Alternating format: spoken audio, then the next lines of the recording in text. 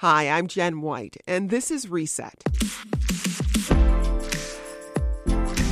It's Friday, which means it's time for our Friday News Roundup. The mayor wants lawmakers to reduce taxes on a new city casino and okay a real estate transfer tax increase. The Chicago's teachers union has reached an agreement with the city, ending a strike that led to 11 days of canceled classes. It was a hard-fought discussion. Took us a lot of time to get there, but I think this is the right thing ultimately for our city, and I'm glad that this phase is over. Joining me around the table today is that first voice you heard there, WBEZ politics reporter Dave McKinney. We also have NBC5 political reporter Mary Ann Ahern and Crane Chicago business, government, and politics reporter A.D. Quigg. And I want to start with the teacher strike. It finally ended yesterday after 11 missed school days. The teachers in the district have reached a tentative deal. A.D., start things off with some details in the agreement. Both sides released basic outlines of the tentative agreement. Chalkbeat Chicago has done a fantastic job of listing out, here's what the union wanted at the start, here's what they got at the end, here's what Lightfoot wanted at the start, here's what she got at the end. What I'm still very curious about is what the ultimate cost of this whole contract will be. We do know CTU got a lot of demands that they made from the start, some minimum staffing, enforceable class sizes, protections for homeless students, sanctuary protections, and lest we forget, a nice raise, 16% over 5 years. They wanted a 3-year contract. It ended up being 5. They will not have to pay as much health care as they initially did in the mayor's initial proposal. But there's a lot we have to dig through when we see the actual contract. When we see a tentative agreement from the union, it's basically a summary of what's on the table. I am excited to see the actual physical contract, which should be ratified by members in the next week and a half. Well, what was interesting about the strike is you had a mayor who ran on an equity platform, and you had the teachers union calling for equity in the classroom. And there wasn't a lot of disagreement about what everybody wanted. It was about whether or not we could afford it. Mm-hmm. And I'm just curious what you make about that and about, this is one of the first real political tests for Mayor Lightfoot. And how did she fare, Marianne? I think she comes out of it slightly bruised. She was riding very high. Her poll number's 70% and perhaps even higher. And so she comes out of it slightly bruised. However, I think obviously the teachers union comes out of it bruised as well. This is a former federal prosecutor, never before been in elected office. As a former federal prosecutor, and Dave, you know this far better than I, that they don't even take a case that they don't know that they're going to win. So she's used to winning. She's used to digging in and winning, somewhat easily winning. So might there have been some rookie mistakes, perhaps, giving them the 16% raise at the top? Do you hold that back a little bit? Do you say the 14% and then give them the 16 at day 2 and call this over with in a few faster days? And then this one extra day over the time. Some believe that that's a standard part of any strike, that in the end you say, okay, we're going to make up the days or we're not going to make up the days. She dug in on that one too, and I think the taxpayers, a lot of them are going to say, good, why did they get paid at all? So I would say overall, though, that 5-year deal is something she definitely wanted. That she doesn't, should she plan on running a second term, she's not going to have a contract facing her, at least until after that. There's enough plus and minuses, but the teachers overall got a good deal. Well, Dave, this is one of the things we've talked about on the show. This is Mayor Lightfoot's first elected office, and she had a sweeping win for mayor. There's no question about that. But there was this question about how is she going to fare the politics of having to manage the politics of running the city of Chicago. How do you think she fared? Well, of course, this was a situation where the union leadership favored her opponent in the mayoral race, Tony Preckwinkle.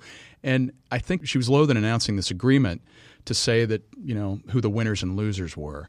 And I think Marianne's right that, this buys labor peace, at least with this segment of the city's labor unions. But she faced criticism in both papers this morning that I thought was sort of telling, that there was criticism of the way she negotiated this deal because, there will be labor contracts with the police and the fire guys and how is she going to negotiate with them? I mean, this essentially she sort of laid all of her cards on the table at the front end of this, and that's not the traditional way anybody bargains. You got to show some savvy in negotiating deals like this. Well, CTU President Jesse Sharkey and Vice President Stacey Davis Gates, who was on earlier today, refused to stand with Mayor Lightfoot when she announced the deal, and then they criticized her. My members went out for 10 days and fought for a nurse. That is the basic minimum for most people around this country. And we had to go out and give up 6 days of pay to get a nurse in our school every day.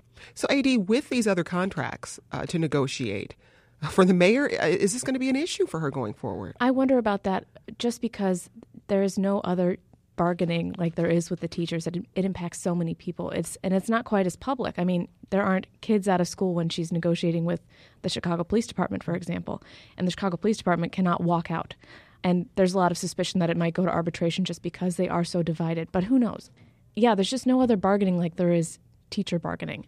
And it was an interesting test. I had a source text me the other day saying there's a difference between a litigator and a politician. When you're a litigator, there's a set number of legal issues. Once those issues are resolved, you're done. When you're a politician, endless possibilities. And the union, like Dave said, backed Tony Preckwinkle in this election. There's a lot of talk of them kind of flexing and showing their force. And I don't know if other unions in the city need to make that same kind of flex. Mary? I think that, like him or not, Rahm Emanuel knew how to get a deal. And I think now the learning curve, perhaps Mayor Lightfoot knows how to get the next deal.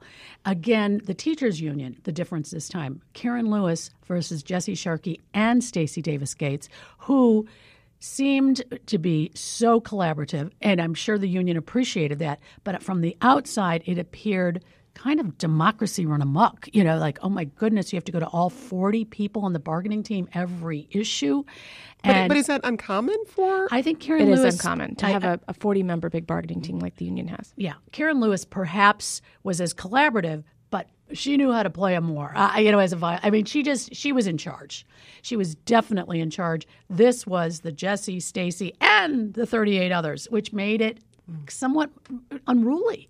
But, one question that still remains is whether or not the union membership will ratify this contract. That is an outstanding question. I think it starts in about 10 days. So there is this waiting period when teachers are going to have to mull this over and figure out if this is this a contract that works for them. And I think a lot of people assume, well, of course they'll vote yes. But AD, can we make that assumption? Well, Mary Ann and I were both there on the House of Delegates meeting on Wednesday, and that vote was remarkably close. I think it was 60-40 to accept the tentative agreement. As Stacey Davis Gates says all the time, it is a very democratic union.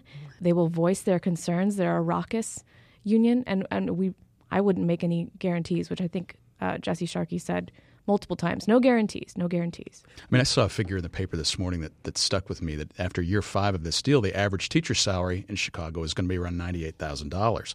And I think if you ask just about, anybody in the middle class, they're going to say that's a pretty good rate of pay, So from the outside looking in, as Marianne says, that's, I think people are going to say, well, wait a minute. But that's the thing about this strike, Dave, is it over the course of the strike, teachers said over and over, this is not a fight about salary. This is not just about pay. This is about conditions in the classroom. And here on the show, we were taking a lot of calls from parents. And for many parents, that argument resonated with them. So I wonder how that complicates the issue when they're not really putting the focus on salary. They're putting the focus on these other things in the classroom. And that's the mood of the country. The strikes that we've seen, teacher strikes, L.A., Portland, Chicago set the tone in 2012, and they all were emboldened then to as well strike. L.A. did also class size and librarians and nurses, the phase-in. I can't imagine that the rank and file is not going to ratify this. No. I mean, folks are ready to go and done with it. And, hey, how many of us have a 5-year guaranteed deal? Not many. So it's always a compromise. You don't get everything, but they did pretty well. Yeah, I mean, public sector unions have been under attack for a while. I mean, we saw the Supreme Court opinion under Rauner, I think, the Janus case, and everybody thought public sector unions were going to fall apart. Well, this is an example, I think, where you can hold this up nationally, and it's a template for other places. It's what a union is capable of doing. Now, I will say on the flip side, one thing that they didn't get, I don't think a firm commitment anyway, was on this issue of the elected school board. I mean, they, toward the end, the very final stages of these negotiations, the House Speaker put out a statement saying, "Hey, I'll give this full consideration, but of course, what we see in the House and Senate all the time are the two ships passing in the night phenomenon, where there may not be." A single thing that gets reconciled. But they didn't get that out of this set of negotiations. You're listening to the Friday News Roundup here on Reset. Our panel today includes WBEZ state politics reporter Dave McKinney, NBC5 Chicago political reporter Mary Ann Ahern, and Crane Chicago business, government, and politics reporter A.D. Quigg. Some other stories we're watching today. A long polluted site on Chicago's southeast side was added to the Superfund National Priorities list this week. The 67-acre parcel at 126th and Avenue O had been used for a quarter century to store slag, a byproduct from the steel making process. The property is contaminated with lead and chromium. No word yet on when the cleanup will begin. A Chinatown group is hosting public meetings to discuss the potential impact of a casino on Chicago communities. At the group's first meeting in Chinatown Wednesday, residents expressed concerns about the impact on low-income Chinese residents. In November, the group will host another meeting on the city's south side. Well, the Lightfoot administration kicked off a series of budget hearings this week to walk City Council through the mayor's 2020 budget. Adi, just what does that process entail exactly? Oh, boy. It's so fun. And I missed a lot of it because I've been on strike coverage. But generally, it's every department coming before aldermen in council chambers and saying, here's our budget and here's why we need this much money. It basically goes all day long. I was there last night. I think Joe Ferguson, the city's inspector general, was there until about 6:30. So it's all week long, all day long, money, money, money. Well, Dave, this is an interesting moment for the mayor because she is turning to Springfield to say, hey, if I'm not going to raise property taxes, I need help from you. She's counting on $50 million via graduated real estate transfer tax that requires action in Springfield. And she wants legislators to rework the tax structure for the Chicago casino license. What's the temperature in Springfield right now? Well, I think the temperature in Springfield is hot, but it's not. I don't think it's because necessarily of this. I think it's all the stuff we're going to be talking about later in the show. But I think, if anything's going to happen on those two issues, it will happen in the second week of the veto session, which will be coming up later this month, another week or so. What we've seen on the real estate transfer tax in Springfield, we've seen some pushback from some Chicago Democrats in the House, kind of quibbling with the way that this money would be spent. They want more assurances for homeless programs and things like that. I think that's going to be worked out. But Governor Pritzker has put his support behind this issue, and I think that's a big help. The casino part of this is a huge unknown. It's a Pandora's box. When you open gambling in Springfield, everything comes out of the woodwork, and it becomes very difficult to maneuver. And then you add the piece of this that we don't know about with the corruption and the one of the architects of the gambling legislation is himself, Senator Terry Link, under question. In relation to some of the stuff we'll be talking about later. So I think that's an unknown right now. Well, Mary Ann, it feels like this puts aldermen in a bit of a pickle because they're waiting for word from Springfield because Mayor Lightfoot has not taken raising property taxes off the table if she can't get this help. So, where are they right now with this whole process? I think besides the few like Alderman Beal and Lopez who have been outspoken, we're hearing even more starting to say, whoa, what's your plan B? And they're very concerned that the budget as presented is not going to be the budget that they vote on.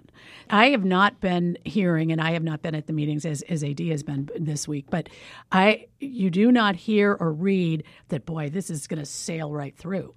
This is just one challenge after another, quite the tightrope that she is walking.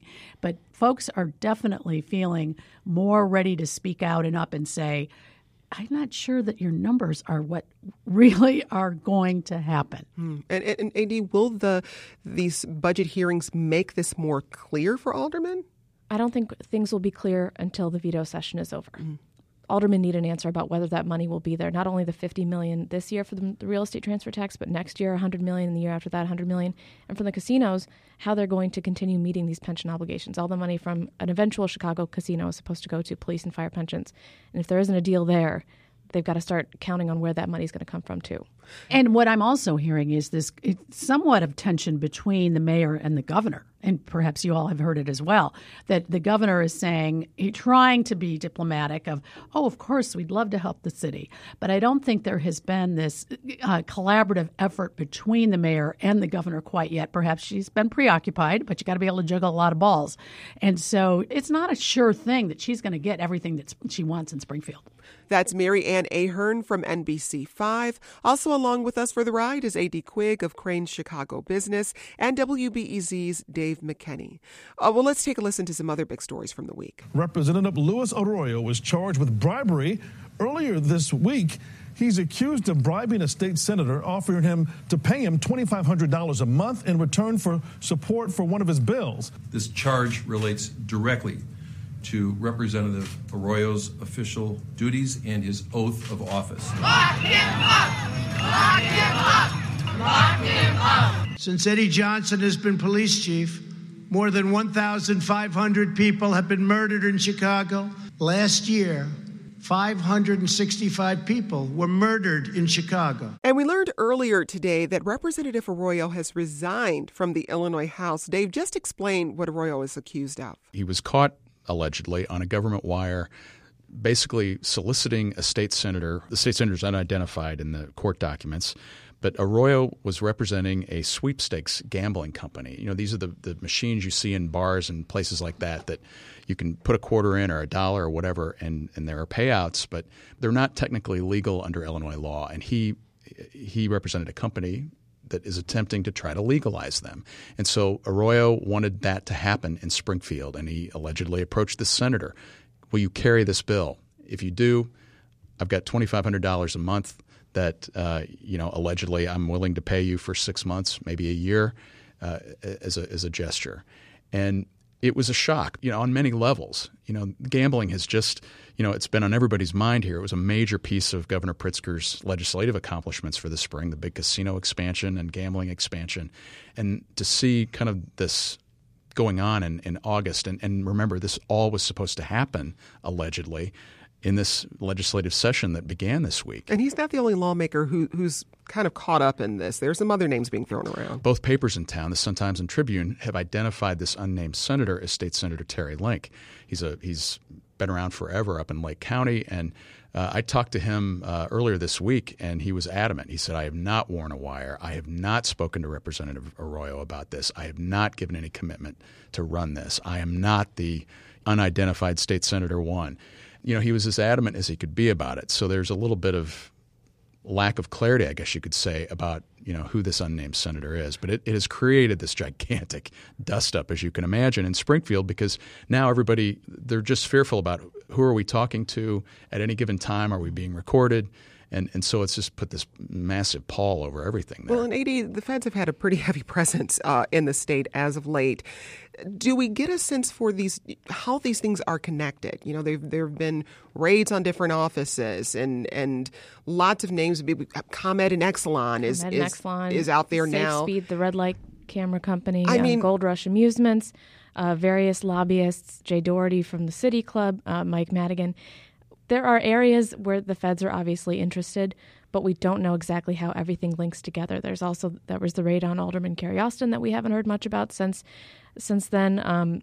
The Southwest suburban village halls that were raided a few weeks ago, and there's more to come. The folks that know things are like, there's just a lot more, and it's shocking the number and speed with which these are happening. It's only been a few months, but it feels like every other week there's some raid on somebody. Well, Marianne, lawmakers in Springfield are now pushing for ethics reform during the veto session.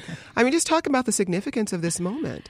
Well, they should. I shouldn't laugh. But, of course they do. Now they're up against the wall. So now they're going to push for ethics legislation. Have we seen this play before? It happened in City Hall. It's happened at the county board. It's just like the Me Too stuff. All right, great. Put some new rules in place, but do you really follow them? Are you still in charge of each other? Who's the independent watchdog? That's where the problem always lies. So that's going to keep them perhaps from moving forward on the gambling, and that then is back to the budget that we talked about previously. If they're talking ethics when they return in a couple of weeks, when are they having time to talk about what Lightfoot needs for her budget? So it's a scramble. I don't even see how they can credibly have a conversation about ethics legislation, because not a single one of them knows where this investigation is going to wind up. They don't even know what they'd be legislating here. There's so much left. You have this sense, so much left to unfold here that they can act now, but it just feels like 6 months from now, a year from now, we're going to know a whole lot more about the deficiencies in the system down there and what needs to be done to attack it. Well, and we should mention here, news broke, I believe it was this morning, that the SEC is investigating Exelon and ComEd, looking into their lobbying practices. ComEd has a huge presence in Illinois, clearly, Dave. Talk about the significance of this investigation. The Securities and Exchange Commission statement came during their quarterly earnings report yesterday. And it comes on top of acknowledgments by them earlier of receiving 2 grand jury subpoenas, one of which indicated that their Illinois lobbying activities were under investigation. The second subpoena that ComEd and Exelon received made note that they were interested in communications with an array of individuals, including State Senator Martin Sandoval, whose State House office was raided by the FBI on September 24th. They have a world of hurt on their hands right now, ComEd and Exelon, and I think they are trying to figure out how to unravel all of this. They are spending enormous amounts of money, we are told, trying to insulate themselves from, and I think maybe find out exactly for their shareholders what's been going on here, because it all revolves, I think, around the way that they have attempted to get some of these major pieces of legislation through Springfield, which, having covered many of them, they're about the densest pieces of legislation you can imagine. Thousands of pages, often hundreds of pages, that are dropped on people's desks a day before adjournment or the day of adjournment. No real ability to study and digest them. And then these things carry multi-billion-dollar impacts on the company. Of course they invest tons of money in their lobbying effort there. And now it's a question of, did they go too far? Did they commit crimes in the way that this lobbying has taken place over the years? Well, Governor J.B. Pritzker says he's, quote, disgusted by the recent string of state lawmakers tied to corruption. And I want us to listen to what he had to say. I'm angry, frankly, and I'm disgusted by these people who take advantage of the public, who take public office and think that this is okay. We are going to make changes in the state of Illinois. We are going to make changes in our ethics laws. We are going to root these people out. And I'm glad, frankly, that people are being caught and sent away. It is time. AD, how much pressure can the governor put on lawmakers to get an ethics reform package through? I guess it depends when. Like Dave said, I think unlikely in the veto session, just given how many people are under scrutiny and who's in charge of what and how you can draft something that's actually effective. And this isn't just Springfield. This is also the Chicago City Council. It's just like a lot of stuff to try to get under control, and it's very difficult to enact meaningful legislation to crack down on some of this stuff. I mean, AD, just consider for one moment here, I've not heard anybody in Springfield talk about what they might do in terms of disclosure and in the world of lobbying. You know, if you go to an ethics statement or a lobbyist registration in Springfield, you can't find out anything at all about what these people are being paid. You know, I understand generally that the typical lobbying contract can be $4,000 or $5,000 a month for a top flight lobbyist, more than that sometimes, and there's no disclosure of that. So let's start with that, for example. That kind of disclosure. I remember Jim Edgar used to talk about disclosure was the greatest disinfectant. You know, over the years, it kind of becomes true because it seems like, you know, aside from subpoenas and grand juries, right, the only thing these guys respond to is public humiliation. When sometimes I was reading the charges against Representative Arroyo, I saw that it said sweepstakes legislation, and I attempted to look up on the city's ethics database which alderman had been lobbied and on which specific bill. And it doesn't tell you any of that. It just tells you, I was lobbying alderman on behalf of this company on this general topic. So we don't know, is it in favor or against this ordinance? How long did they talk? In what way did the communications happen? There's a lot that could be disclosed that isn't. And the other part is there are a lot of legislators who serve as lobbyists. So we've got folks who are representing people in Springfield but lobbying people in Chicago, people that work in Chicago and are lobbying people in Springfield. Meanwhile, they're pals and taking campaign donations from a lot of these people too. Well, we were talking about a great place to start with the ethics, you know, to lobbying, outlaw. Of course. Yeah, exactly. Well, I mean, with ComEd, for example, they have at least 15 former legislators in their lobbying stable. Consider that for a moment. There's a reason that they're all flocking there to do that work. It's lucrative. Before we wrap up, I quickly want to talk about President Donald Trump's visit Monday to Chicago for the first time since taking office. Marianne, how did it go?